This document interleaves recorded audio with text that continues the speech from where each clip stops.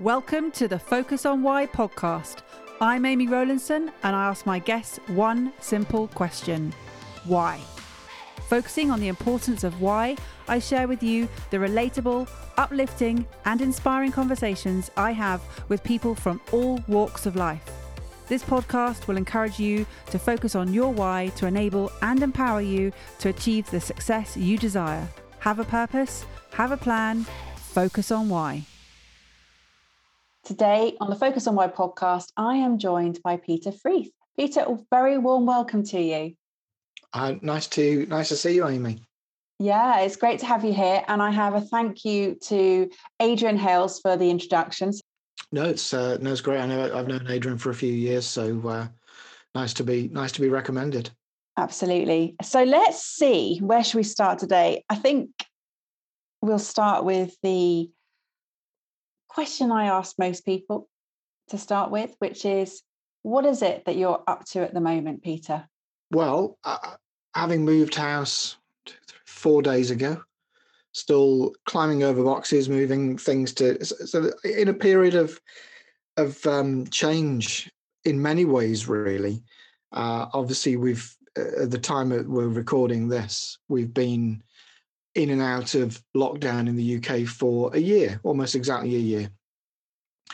And I think one of the things that's happened for just about every business is the pandemic, the lockdowns, the uncertainty, the opening and closing, and so on, has accelerated change, I think, in just about every business, and that certainly happened with mine as well. So, my business was corporate learning and development, executive coaching, and I started a publishing business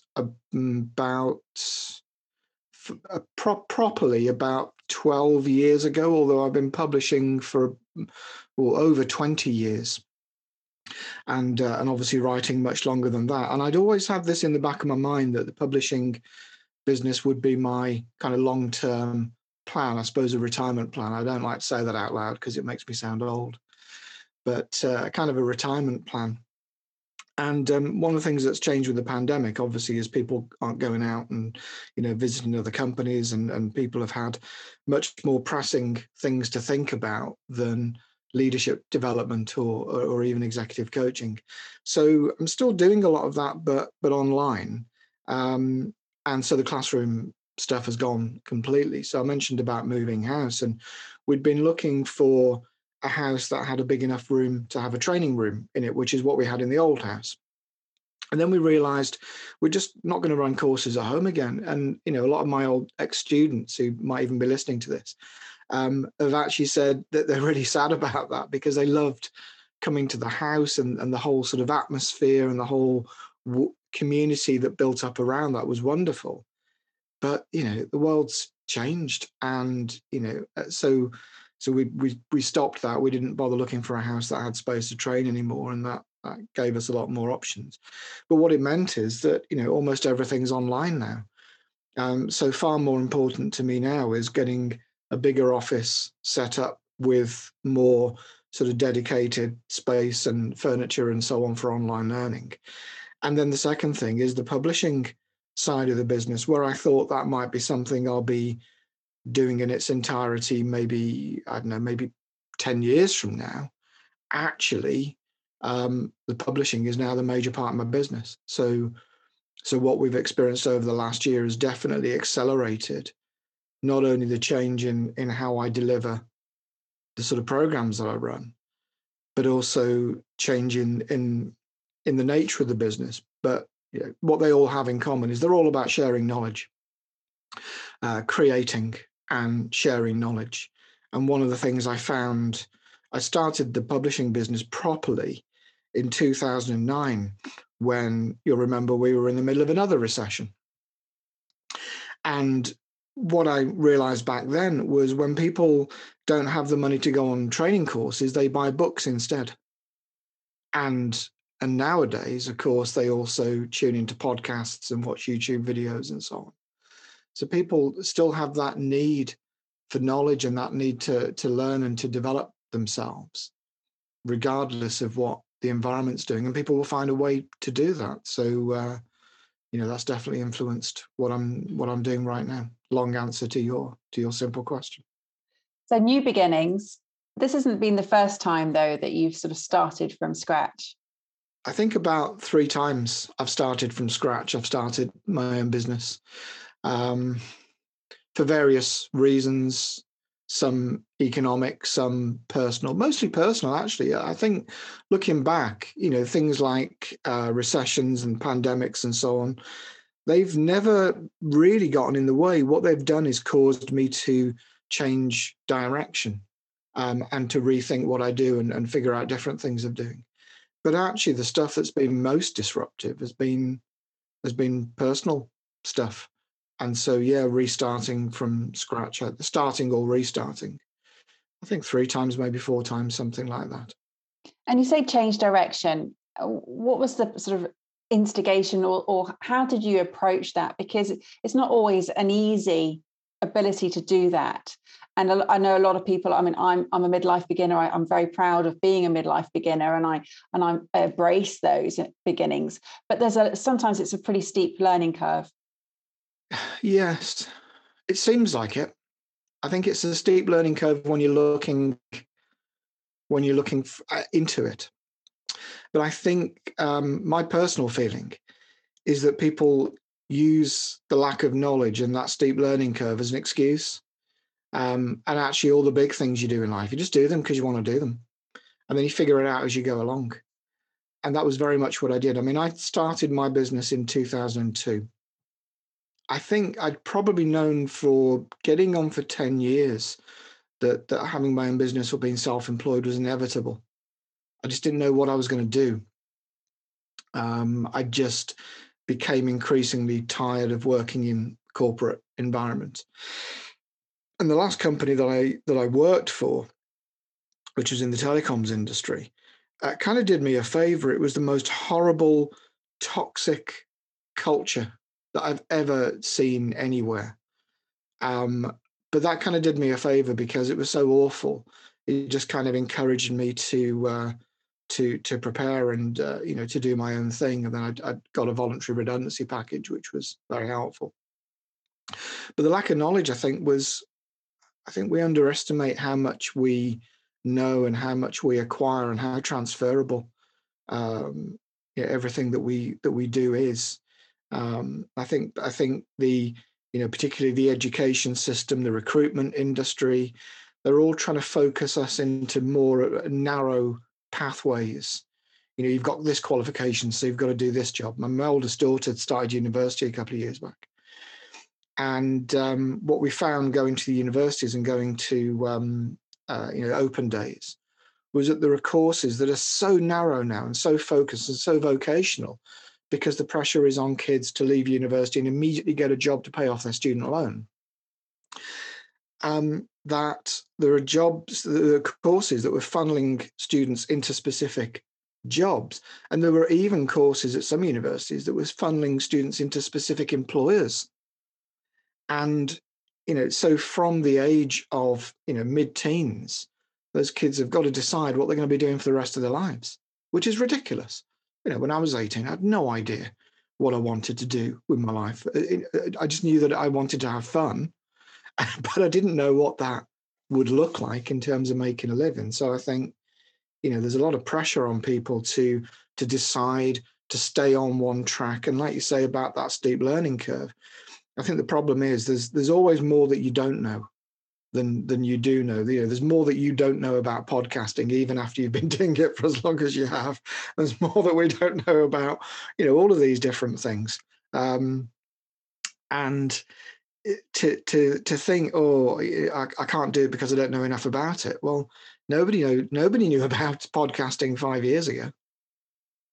And the pandemic and the lockdowns and all that have accelerated that. And you're doing more podcasts now and people coming to you for help with the podcasts that they're starting up because, what else are people going to do?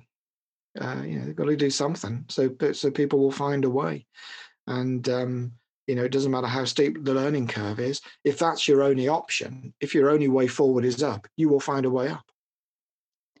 And it's interesting you say, Peter, that you knew that it was going to be inevitable, that you were going to be an entrepreneur in one way or another, but you just didn't know what you were going to do.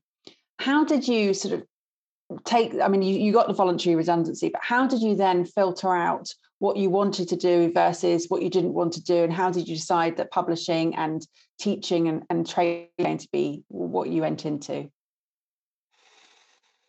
I think I'd always been interested in, I don't know, to put it broadly, knowledge, the idea of creating knowledge, sharing knowledge. I can remember specific times through my life where there was a strong connection with that. I think when I was very young, very young child, one of the first things I loved to do was read. And I think people under a certain age probably wouldn't understand or appreciate this. But when I was a kid, there were only 3 TV channels. And during the daytime, there was no daytime TV. There were no talk shows. There was no, kids' TV programs. There was nothing like that at all. So what was on the TV in the daytime? Well, the channels would either close down, they'd not broadcast at all. I think on BBC Two, it was back-to-back school programs and open university programs. So if you did a distance learning course through the OU, you would get a load of books and paper in the post, and you would watch TV programs. And they were all lectures on science, geography, history, all kinds of stuff. So when my mum, and a housewife back in those days, had a full-time job, every day full-time was cleaning, washing, because there were no, there wasn't a dishwasher. There was a washing machine, but there was no tumble dryer. There was a clothesline outside. Everything took longer because everything was a manual task. So she would be occupied all day, and she'd park me in front of the TV, and I would watch open university programs at the age of like 4 onwards, I guess. So I always enjoyed that. And if I was off school or, sick, I'd love to read. I remember I had a Star Wars book, and I think I must have read it like 4 times in one day when I was off school with a cold. Because, I think a lot of people, like I say, of a certain age would say, in our day, there was nothing else to do. You'd go and play out, you'd play outside. And if it was raining, you'd sit inside and read, or you'd make stuff, or you'd find something to occupy your time. So I think there was that sort of early on, and then when it came to the time early 2000s where I thought, I've got to make this happen, and the possibility of voluntary redundancy was there. I'd learned about something called NLP, which I guess I know you know about, and I guess some of your other guests have talked about, and people are listening to this podcast, they've probably come across. But neuro-linguistic programming, which is a system for understanding how different people see the world differently, and therefore how they create interpersonal and intrapersonal conflict by that mismatch of the subjective experience of reality. And you've all been to a meeting or an event or had a conversation with somebody where 2 people come away with very different ideas of what happened and why and even what was agreed. So we know that, but it's a system for specifically identifying what those differences are and then making changes in that subjective perception so that we can operate in the world more efficiently. And I came across that back in the mid-90s.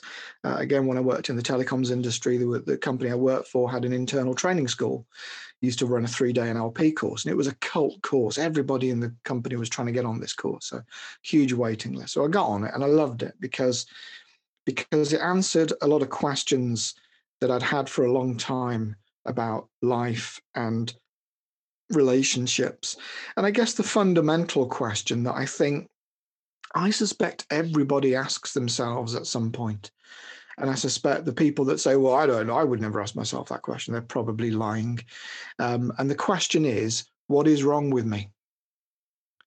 And I think we go through life experiencing misfortune, failure, rejection, and of course, it's very what most people do is blame the outside. Well, it's your fault. You did this. You said this. You made me feel like this.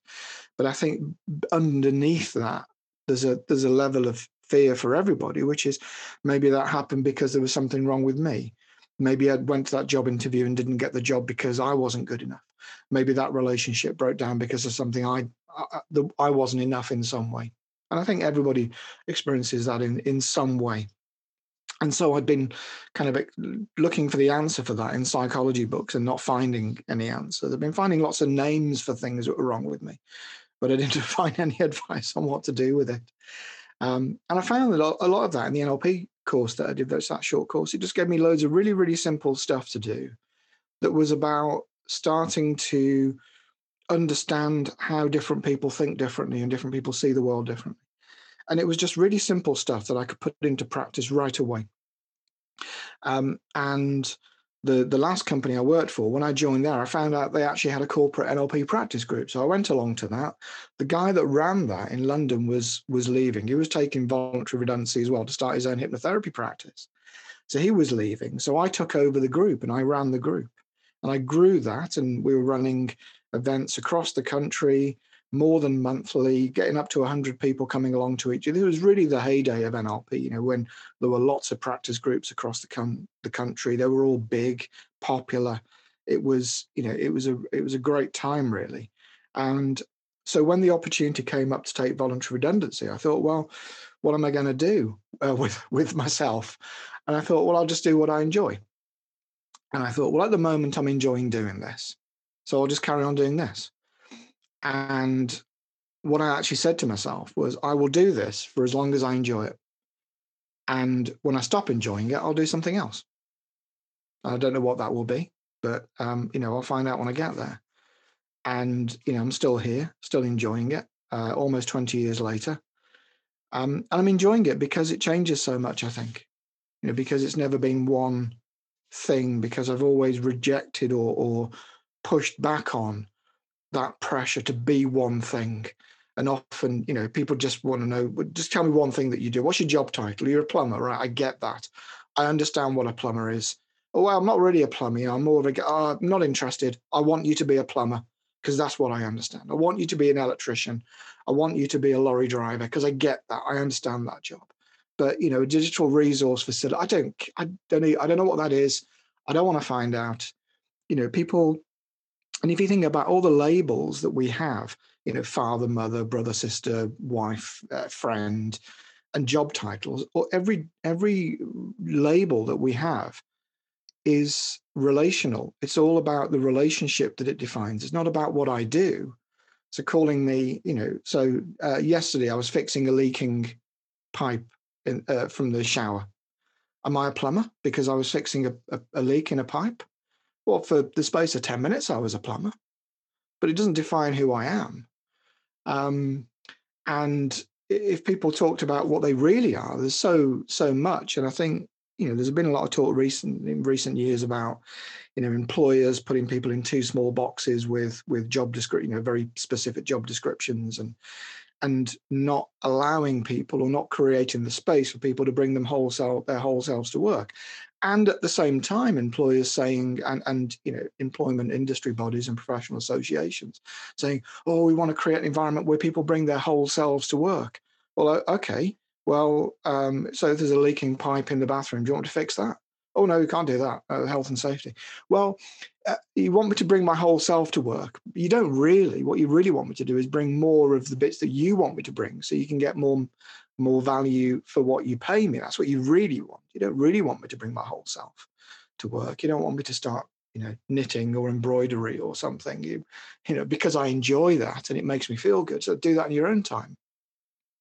So, I think I've always pushed back on that, I don't know, very, what's the word, restrictive or reductive way of labeling and defining people.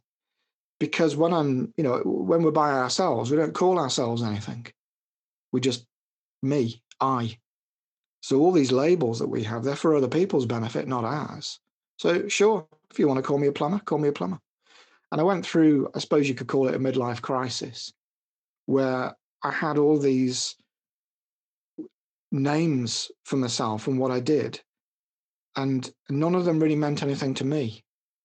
And I remember one day getting a huge sheet of paper and writing them all out, and really kind of making a map of all these labels and all these, because I was trying to define myself. And I suppose I was thinking, something like, what do I put on my business card, or what do I put on my website profile, or something like that. And as I looked at this big sheet of paper with all these labels on, that was when I realized these labels are all for other people's benefit, not for mine. And that was the moment when I realized, I don't care. Other people can call me whatever they want. I'm just me. And I'll do what I want, in terms of stuff that is valuable in some way.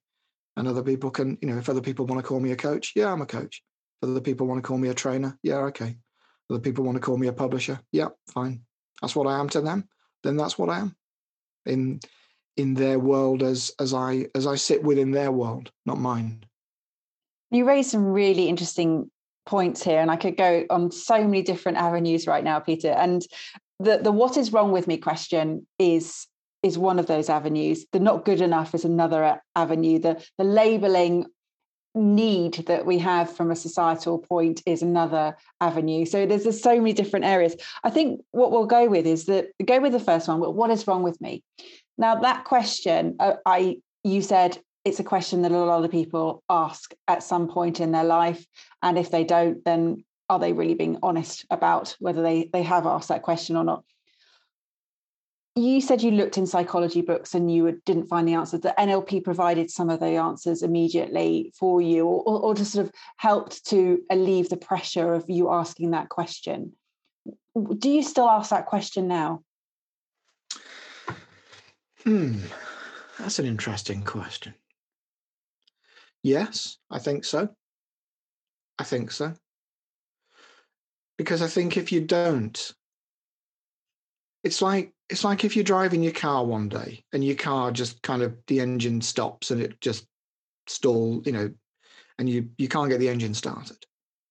So you think, right, well, I'm a smart person. I never run out of petrol because, I would never do it because that's stupid. So I would never do that. So you call out, the breakdown service, and they're checking the engine and the engine management system and the battery and, the tires, and, they've dismantled the car's been there for a week, and various mechanics have come and say, you haven't run out. No, I would never run out of petrol because that would be stupid. But actually all that's happened is you've run out of petrol. Probably because you are stupid, because we all are. We all push doors that are clearly marked pull. We all, put the sugar in the wrong cup. We all, we all do things. We all ask somebody the time and then ask them again 2 seconds later because we've already forgotten what they said. We all do that. We're all stupid and on autopilot a lot of the time. We all make mistakes. And I think the point of the metaphor is that if we go around thinking, well, I'm perfect, then logically, if something's going wrong in my life, it must be somebody else's fault. Who put this chair in the way? Who put this thing here? And who didn't turn this off, or who didn't turn this on, or whatever? It's all somebody else's fault. When the obvious answer is, well, it's your fault. Because if you looked everywhere else, for example, people talk in relationships, jobs, people go through a cycle of changing jobs, go through a cycle of relationships, and are never happy. Well, you can't overlook the obvious, which is it's probably you. Like the whole thing when somebody says, in a relationship, it's not you, it's me. No, it actually is you. And I think that arrogance and that unwillingness to look at yourself in that way is not a malicious thing. It's born out of fear. And it's born out of a really fundamental fear, which is I've got this sneaking suspicion that I know what's wrong with me.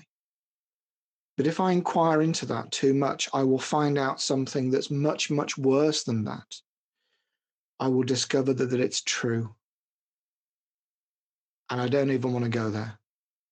And so I will not entertain even thinking about, let alone talking about, let alone having a conversation about what's wrong with me. It's also much more convenient that it's other people's fault. And people talk about in relationships, things like soulmates. I think actually most people can get along with most people when you take away the friction caused by those fears interacting with each other. And it doesn't matter how you do that, whether it's through going on a retreat or counseling or having a good friend to talk to or whatever. But if you can explore those fears and those failings without judging yourself and without being judged and without feeling the need to judge, it's a hugely powerful. But do I still ask myself what's wrong with me? Yes, but I think in a different way. I think I know much better what's wrong with me from a sort of relational perspective. And when that does kind of get in the way and cause a bit of friction, I know much quicker, much faster why I'm reacting in a certain way, or why I'm, winding myself, getting myself annoyed, and talking to myself and winding myself up. I know why I'm doing that and what triggers that much easier. So I think I ask it in a different way now. I think I ask it in the same way that I would ask, what's wrong with the washing machine? What's wrong with my computer yesterday? The sound wouldn't work when I plugged the computer back in after moving house. So thinking, well, what's wrong with it? And then thinking, okay, how do I eliminate where the problem is, and how do I pin it down, and how do I fix it? That's much more of an analytical way of thinking about it. I think I'm much more able to apply that to myself now. So bear in mind that we have been experiencing these cyclical questions for millennia. How is it that we are still asking these same questions? I think because there's a fundamental design flaw in human beings, that we have extremely complex sensory systems that create this very rich representation of the outside world. We can detect electromagnetic vibrations in the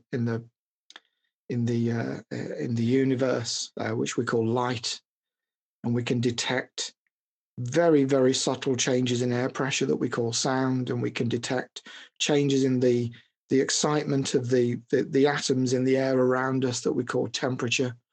We can detect all of these amazing, amazing things. We can detect chemical molecules floating around in the air, and we call that smell.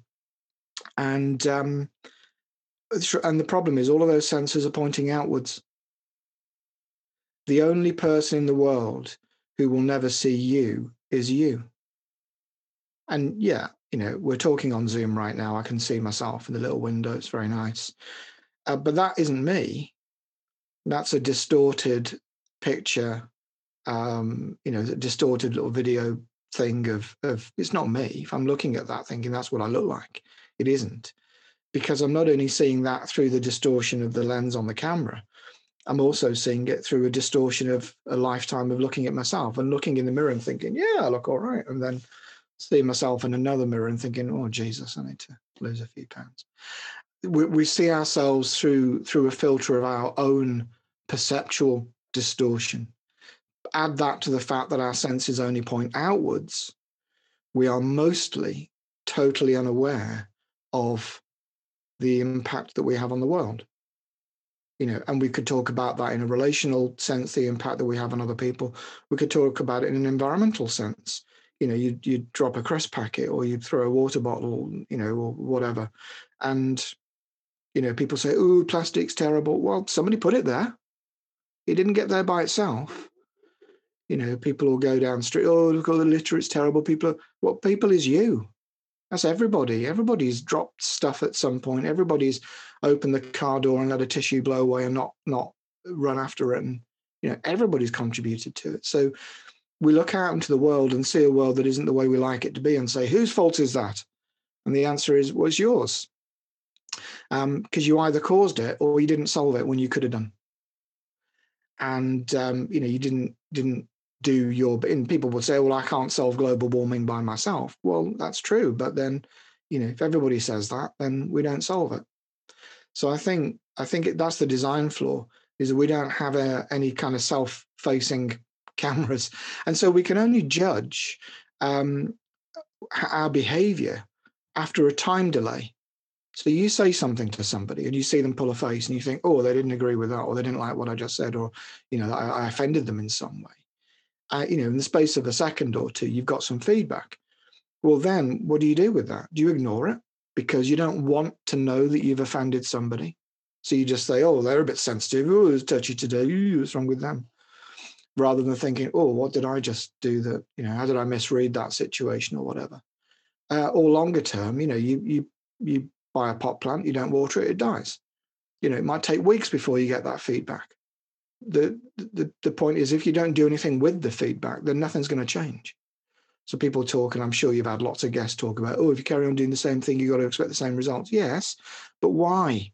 Why? It's because the feedback is giving you information to improve your decision making. If you don't use it, you'll carry on making the same decisions based on out-of-date information. If your sat nav, when you're trying to get somewhere, isn't updating your location, then the directions will be meaningless. That's obvious. We know that. But there's so much feedback available to us constantly, and we ignore most of it because we're not seeing ourselves in the relationship with the world. We're only seeing the world and what it's doing to us. And the world isn't going to change unless we do something differently. And you talked about the toxic culture of your previous employers of the telecommunications business that you were in. And yet, actually, you also said it did you a favor. But if they hadn't have held that course, you wouldn't have been on this different direction in life, and you wouldn't have been exposed to all of the new ways of seeing these perceptions, seeing these different filters, and being aware of what else is available. So it's funny, isn't it, that in the most toxic environment, you also found a great future? Well, they were different companies. So the company that ran the course was a fantastic company, exciting place to work, fun, great people, sociable. It was tremendous, so supportive, wonderful. And like a lot of startup companies, it grows fast and it collapses. And the writing was on the wall. And I thought, this company isn't going to be here in a year's time. And so I started looking to move, and I moved to another company, a Canadian manufacturer that was, again, possibly even better in terms of it was a company I'd wanted to work for a long time.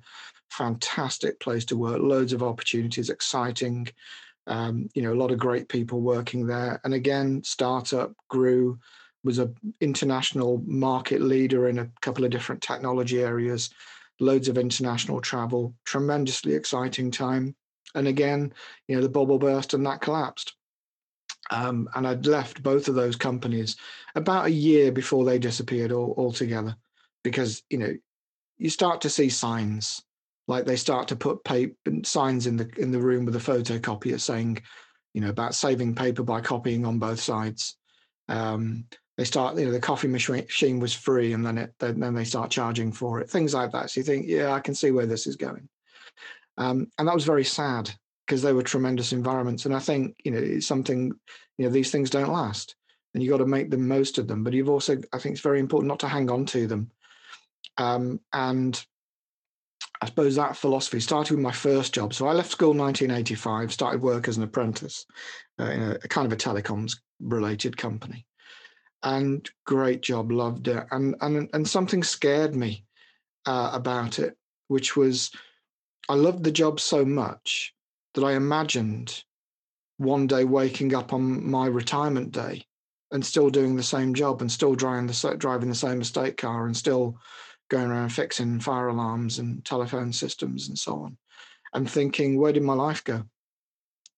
And the reason I thought that was because I went to a lot of people's retirement parties, and there were engineers who'd done that job for 45 years. Same job, 45 years, working in the same little district, the same little local area, same customers, same routine every day, driving the same kind of car. And they loved it. They loved that familiarity and that security. And it was a wonderful, wonderful job. And they talked about the workforce as a family. And it really was that, it was wonderful. But I saw these people who were retiring and dying within 2 weeks of their retirement date. And I'm not exaggerating.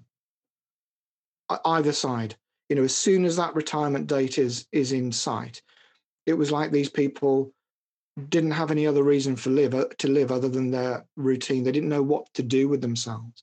There was one guy I worked with who was fantastic, great fun, a lovely guy to be around. And he was impatient for his retirement to come up.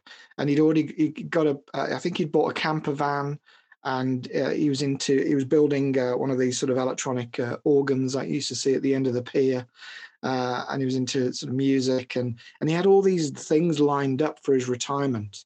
And in the later years of his work became an inconvenience that was stopping him from retiring. And when he retired, he had a long, a happy. He got into ill health, sadly, and didn't enjoy it as much as he could have done. Which is, don't wait for your retirement to start living, really.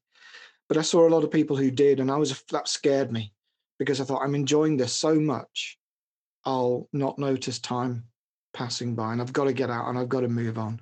And I pushed myself to move out and change jobs, and mostly that worked out really well. And then, as you're alluding to there, the last company I worked for, where I was only there for 3 years, with a very toxic environment, and given what I've said about, the problem is me. Yes, I, as I said earlier, for a long time I realized I really couldn't cope in the corporate environment. And at the time I would have said, I can't stand working for idiots who ask you to do things, and they don't even know why they're asking you to do them. And then you produce something that nobody ever looks at. Why am I doing this again? Well, because you've got to, because everybody's doing it. Well, what kind of a reason's that? So I realized that the problem wasn't that I was being managed by idiots. The problem was me, that, I just didn't fit in that environment, because other people were very happy there. One thing that interested me about that company when I joined was all the people I started meeting in the course of my job had the most amazing hobbies, and had things. There was one guy who used to restore and show off these old steam traction engines that you'll see at sort of country fairs. And rally driving. People have the most amazing hobbies. And I figured it was because the job was so soul destroying. They had to have something outside of work that was more than just stamp collecting and reading and stuff that people put on their CVs. So I think it was a toxic environment, because a lot of people there were just waiting. There were people that I knew there who were just waiting until they could take early retirement. And one of the things the company was doing to save money was it kept moving the early retirement date back. And there was a couple of guys I remember down in London who they used to always go around as a pair. They were inseparable. I don't think they ever did any work. All they did was wait. And they'd get within sight of their early retirement. The company would move it back another couple of years. And just waiting, that's the thing that's soul destroying. It's doing something that has no value, because you hope that if you do it for long enough, you'll then get something that is of value. But by the time that you get there, it's, to that point, it's too late to do anything about it. So I think those are the things that I learned, right at the very, very start of my career. And then you're right, certainly the voluntary redundancy, I thought was a great asset to me, because I thought I needed the cushion of having some money in the bank in order to make the jump, the leap to being self-employed. And people talk about it in those terms, like there's some big chasm that they've got to cross, because they're not going to have that monthly regular salary. But what they don't realize is the salary isn't the barrier. The money isn't the barrier. Time is the barrier. And when you're working a 9-to-5 job or whatever hours you're working, that is time that you're not investing in yourself and your own business, if that's something that you're interested in doing, or re-educating yourself in order to change direction. That it's the time, because the money there's lots of different ways you can get more money, but you can't get more time. And what I realized was the money was never a barrier, because I took my voluntary redundancy money and I thought, right, this will last me about 6 months. So if I can't start making a living in 6 months, then it isn't going to work, and I'll go back and find another job in the telecoms industry. I actually bought a car that consumed most of the money, and what was left still lasted a year. Because I started earning money self-employed before I'd even left my old job. And I think that's where the fear comes from, is I need a cushion of money to get me across this chasm because I'm not going to start getting paid straight away. Well, that's got nothing to do with the availability of money. That's to do with your belief that people are going to want to pay you. And when I was in a job where for 3 years people were telling me that I was worthless and, nothing I did had any value, when I got to the end, at that time thinking I've got to get out of this, I'd started to believe that was true. And so the obvious question was, well, who's going to pay me? It's going to take me a long time before somebody pays me. And that actually wasn't the case at all. So I think often the pressure that drives people to become self-employed, paradoxically, is the same pressure that causes them to devalue themselves and then doubt that they can do it. So it actually ends up being like an abusive relationship. You're in a relationship with somebody who tells you that, I'm the best you'll ever get and you'll never find anybody as good as me. And and managers in this company actually, and I'm not exaggerating, actually used to say to people, you'll never get a job anywhere else as good as this. Yeah, you might earn a bit of money if you go here and there, but then you'll have to really work for a living. Then you'll have to do that. You won't know what pressure is to. That's the language of an abusive relationship. And it wasn't because those managers, I think, genuinely thought that. I think it's because they were afraid as well. I think everybody there was afraid of, I don't like this, but I'm afraid that if I go somewhere else, it'll be worse. And a lot of people have been there for so long. And I think people being valued for their time, I think, people talk about feeling valued and feeling valuable. I think it's about time. Did I spend my time doing something that meant something to somebody, that made a difference to somebody, that counted? And I think that's why people get so excited and so keen on doing things like voluntary work, like people going on beaches and cleaning up plastic, because afterwards you can look at the beach and you can say, I made a difference. I did something. You can look at this bag of plastic you've picked up and you go, I did something that made a difference. And yeah, by tomorrow it's going to be right back the way it was again. But today I made a difference. And if we think in that way, we all make a huge difference together. We don't even have to be working together directly to do that, but it adds up. There's so many different things to pick up on here. I mean, you've been talking about values most recently, and I agree. When you value your values, you then are valued for your work, essentially.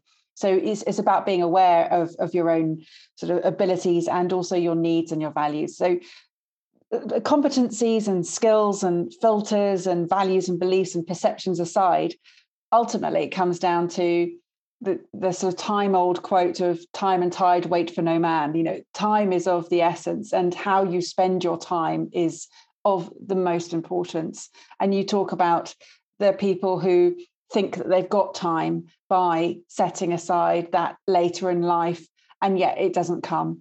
So what is your sort of biggest advocate or advice on this area? Looking back, the only thing I ever wished for more of from my father particularly was time. It's the only thing I ever wanted more of. Didn't want any more money or stuff or whatever. And I think particularly parents often get into a trap of working so hard to give their kids a better life, not realizing it's them that gives their kids a better life, not the stuff and the money and the education. It's you and what you've spent a lifetime absorbing through your senses from the world, what you've spent a lifetime learning. It's your ability to share that and pass that on. You try and save your children from difficult lessons, from making mistakes. You can't, because everybody's got to make their own mistakes. It doesn't matter what you prepare people for, whether it's people you're training or your clients you're coaching or your kids that you're bringing up. Doesn't matter what you prepare people for. They will always find new and creative ways to screw their lives up. But they will get themselves out of that with your support, and whether that's as a friend or a parent or a coach or whatever it is. We can't stop people getting themselves into scrapes, but we can offer them a hand to pull themselves out of it, certainly. And I think in terms of the how to devote that time, how to spend your time, and people often say, well, I don't know what to do. Like I didn't know what to do, so I just did what I liked, what I enjoyed at the time. And this is the advice I always give people. And I've talked to business schools and my old school just a couple of weeks ago and talked about this, that I think the most important thing is to do what you enjoy doing. And that's for a very simple reason. I think, as I said earlier, people come out of school thinking, I've got to get a career that pays well. I've got to be an accountant or a doctor or a lawyer or a programmer in some obscure language that I can charge people a huge day rate for or whatever. But what happens is the job is never what you think it is. How much time does a teacher spend teaching? A couple of hours a day. The rest they spend doing timetables and meetings and talking to parents and just safeguarding and all kinds of stuff. So the job title isn't. We were talking about labels earlier. The label is misleading because that's only a tiny, tiny fraction of what that job actually entails. So people think, I'm going to be an accountant because I'll earn loads of money. Well, you don't actually spend an awful lot of time being an accountant. You spend a lot of the time doing all the other stuff you have to do in order to be able to do that thing. Same with athletes and sports players. They spend minutes on the pitch and hours and days and weeks training to be on that pitch. Because that's not the point where they do the job. That's the point where they get measured for doing the job. A lawyer spends most of their time not doing law work or not being in court or whatever it is, but that's the bit they get paid for. So that's the bit they get measured on. So that seems to be the important bit. So the advice is this: it's do what you enjoy, because if you enjoy it, you will naturally want to do more of it. And if you do more of something, you will naturally get better at it because you're doing it more often. And if you get better at it, people will pay you more to do it. So start with what you enjoy doing. And I think often at stages in people's career, they say, but I don't know what I enjoy. Well, in that case, put yourself in a position where you can do as many different things as possible and see which one you like doing. I mean, it's so obvious, but so underrated as a way of finding your kind of direction. And I suppose the theme of the podcast, finding your purpose in life. Do what you like doing. But how will I know what I like doing? Do it and see if you like it. It's not complicated. And people take all these profiles and, have career coaching. Oh, I need to find out. And I've got to find out what I'm supposed to be doing. And what's my purpose? Nobody knows. Do stuff. See if you take a basket weaving course. Did you like it? Yeah, it's all right. Okay, well, don't carry on doing that then. Take a creative writing course. Did you like that? Oh, I loved it. Then carry on doing that. Do what you like. You'll want to spend more time doing it. And if you lucky like me and are able to create a life and a business where, aside from tax returns, I can pretty much do everything because I like doing it, it means no day feels like work. I mean, there's, of course there is that distinction, going for a walk in the countryside isn't work. But while I'm going for a countryside and, walk in the countryside, I'm coming up with ideas and thinking of stuff that is work related or talking to my wife about stuff that is work related. So, but it feels like it makes a difference. If working I think that was the thing talking about the company, the last employer I had, there was nothing to talk about at the end of the day other than how bad things were. That's depressing. When your job comes into your home life because you've got to let off steam, because you've got to gripe about how they've treated you today. That's not good. But when you come home from work and say, I did this today, and whoever you live with said, oh, wow, that's great. Then it's uplifting. It's valuing to have a conversation about stuff that makes you feel good about yourself, to tell stories about problems you've solved or ideas you came up with that resulted in somebody else saying to you, that's a good idea. Or, wow, you did a great job with that. That's, and to be able to bring that home and talk about that, in the evenings or the weekends, it amplifies that. So I think examine your working life and examine what you do at the boundaries of that. If the 5 minutes before you start work, you're dreading it and delaying it and putting it off, and in the evening after you finish work, your conversation at home is just all the things that have gone wrong and all the things you've hated that day. You change direction, and nobody's stopping you. Change direction anytime you want. The question I get asked the most is, how did I switch from working in the telecoms industry to doing what I do now? And there's two answers. There's a long, complicated answer, which is, it's not that different, and it's about systems and people and understanding complexity. Oh, yeah, people understand that. People understand the answer, and they like it because it's comforting, because it makes it sound like, it's a bit difficult, and it allows them to carry on telling their story about how what they're doing right now isn't what they really want to be doing. But that's not the truth. The truth was I just woke up one day and decided to do it. And there was never anything stopping me. And so if you're listening to this and thinking about making a change in direction in life, and you're coming up with excuses and reasons and things you've got to wait for, they're all lies. The truth is you can wake up one morning and decide to do it, and nobody will ever ask to see your certificate or your ID or anything. You say to somebody, I'm a whatever, and they will say, oh, okay, that's interesting. Or they'll say, oh, I don't know what that is, or whatever. But nobody will ever say, I don't believe you.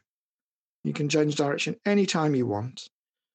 You just have to decide to do it. And having decided to do it, you've then got to figure out how to live with it. But, never forget how much support you've got around you, even though you might not think that. Never forget how many people are there with their hands out ready to pull you up when you need it. Well, that seems like a great place to sort of wrap up today, Peter. And I just want to say thank you so much. I think I really enjoyed the sort of the gradual sort of journey that you've taken us on today.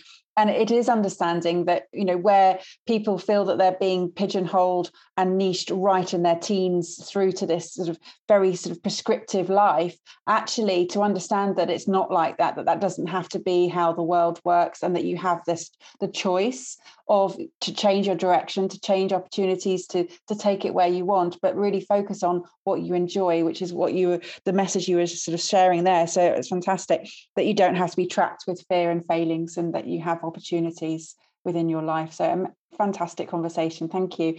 How would people get in contact with you, Peter? You can visit my website, which is genius.coach. That really is a website. There's nothing missing from it. Genius.coach. And on the contact page there, you'll find links to all my social media profiles. I don't think there's many people around with the name Peter Freeth. So if you just look me up on LinkedIn as well, you'll find that. That would be the simplest way. Fantastic. And I'm just going to share a story. Everybody on Zoom tends to have the bookcases behind you. And it was in our first conversation that you spotted a book on one of my top shelves and said, can you just have a look at that book? And I pulled it off my shelf, and lo and behold, it was your book. So it's impressive. It was really, I was actually a little bit sort of starstruck that I'd had this book and I hadn't connected the two. So you mentioned earlier in your podcast that you could be unaware of the impact you have on the world. Well, the impact you had on my world was that you took me into the world of NLP, and here we are now having a conversation sort of 2 years down the line. It's bizarre how the world sort of manifests and things happen like that. But yeah, it was great that you spotted something on my bookshelf that was your book. So thank you for that. No, thank you. It was very exciting to see that. And I always love to look at people's bookshelves and stuff that they put in the backgrounds, because we've got to remember that, that's the environment you've created for yourself. So nothing is there by accident. Everything that's behind you right now is telling a story that you want to share with the world. Yeah. And there's a whole load of other stuff in your house which isn't behind you, like the vacuum cleaner and so on, because that's not a story you want to tell the world. So we all curate the story that we tell. And I think there's another message there about the fingerprints and the trail that we leave in the world behind us that we don't notice. I wrote a book, and then some years later you read it. But for both of us, that's a real-time conversation. I'm writing it as I'm talking to you in my now, and you're reading it as if you're talking to me in your now. And that book connects us through space and time. And more than books, everything that we do that leaves a physical imprint on the world connects people together. You go for a walk and you see a pile of stones. Somebody put those stones there and has, through space and time, communicated something with you. And I think if we're more aware of how we're doing that with each other, how we're connecting with each other and communicating with each other, I think we can feel a lot more, a stronger connection with the value that we bring to the world, because we can see ways that it does affect other people that we might never meet and might never even know about, but it still touches their lives. And ultimately, that's what we all want to do. We all want to be significant and valued. And more than anything else, I think we all want to be remembered. Thank you for listening to the Focus on Why podcast. I'm Amy Rowlandson, and if you've enjoyed this episode, please leave me a 5-star Apple Podcast review. Connect with me on LinkedIn, Instagram and Facebook, and become a member of my inspiring, uplifting and positive Focus on Why Facebook group. I help people to focus on their why with clarity, uniting their passion with their purpose with a plan to create the life they truly desire. If you would like me to help you focus on your why, then please book a free 20-minute coaching call via calendly.com/Amy Rowlandson. And if you haven't already, please sign up for the Friday Focus weekly newsletter via my website, amyrowlandson.com. Have a purpose, have a plan, focus on why.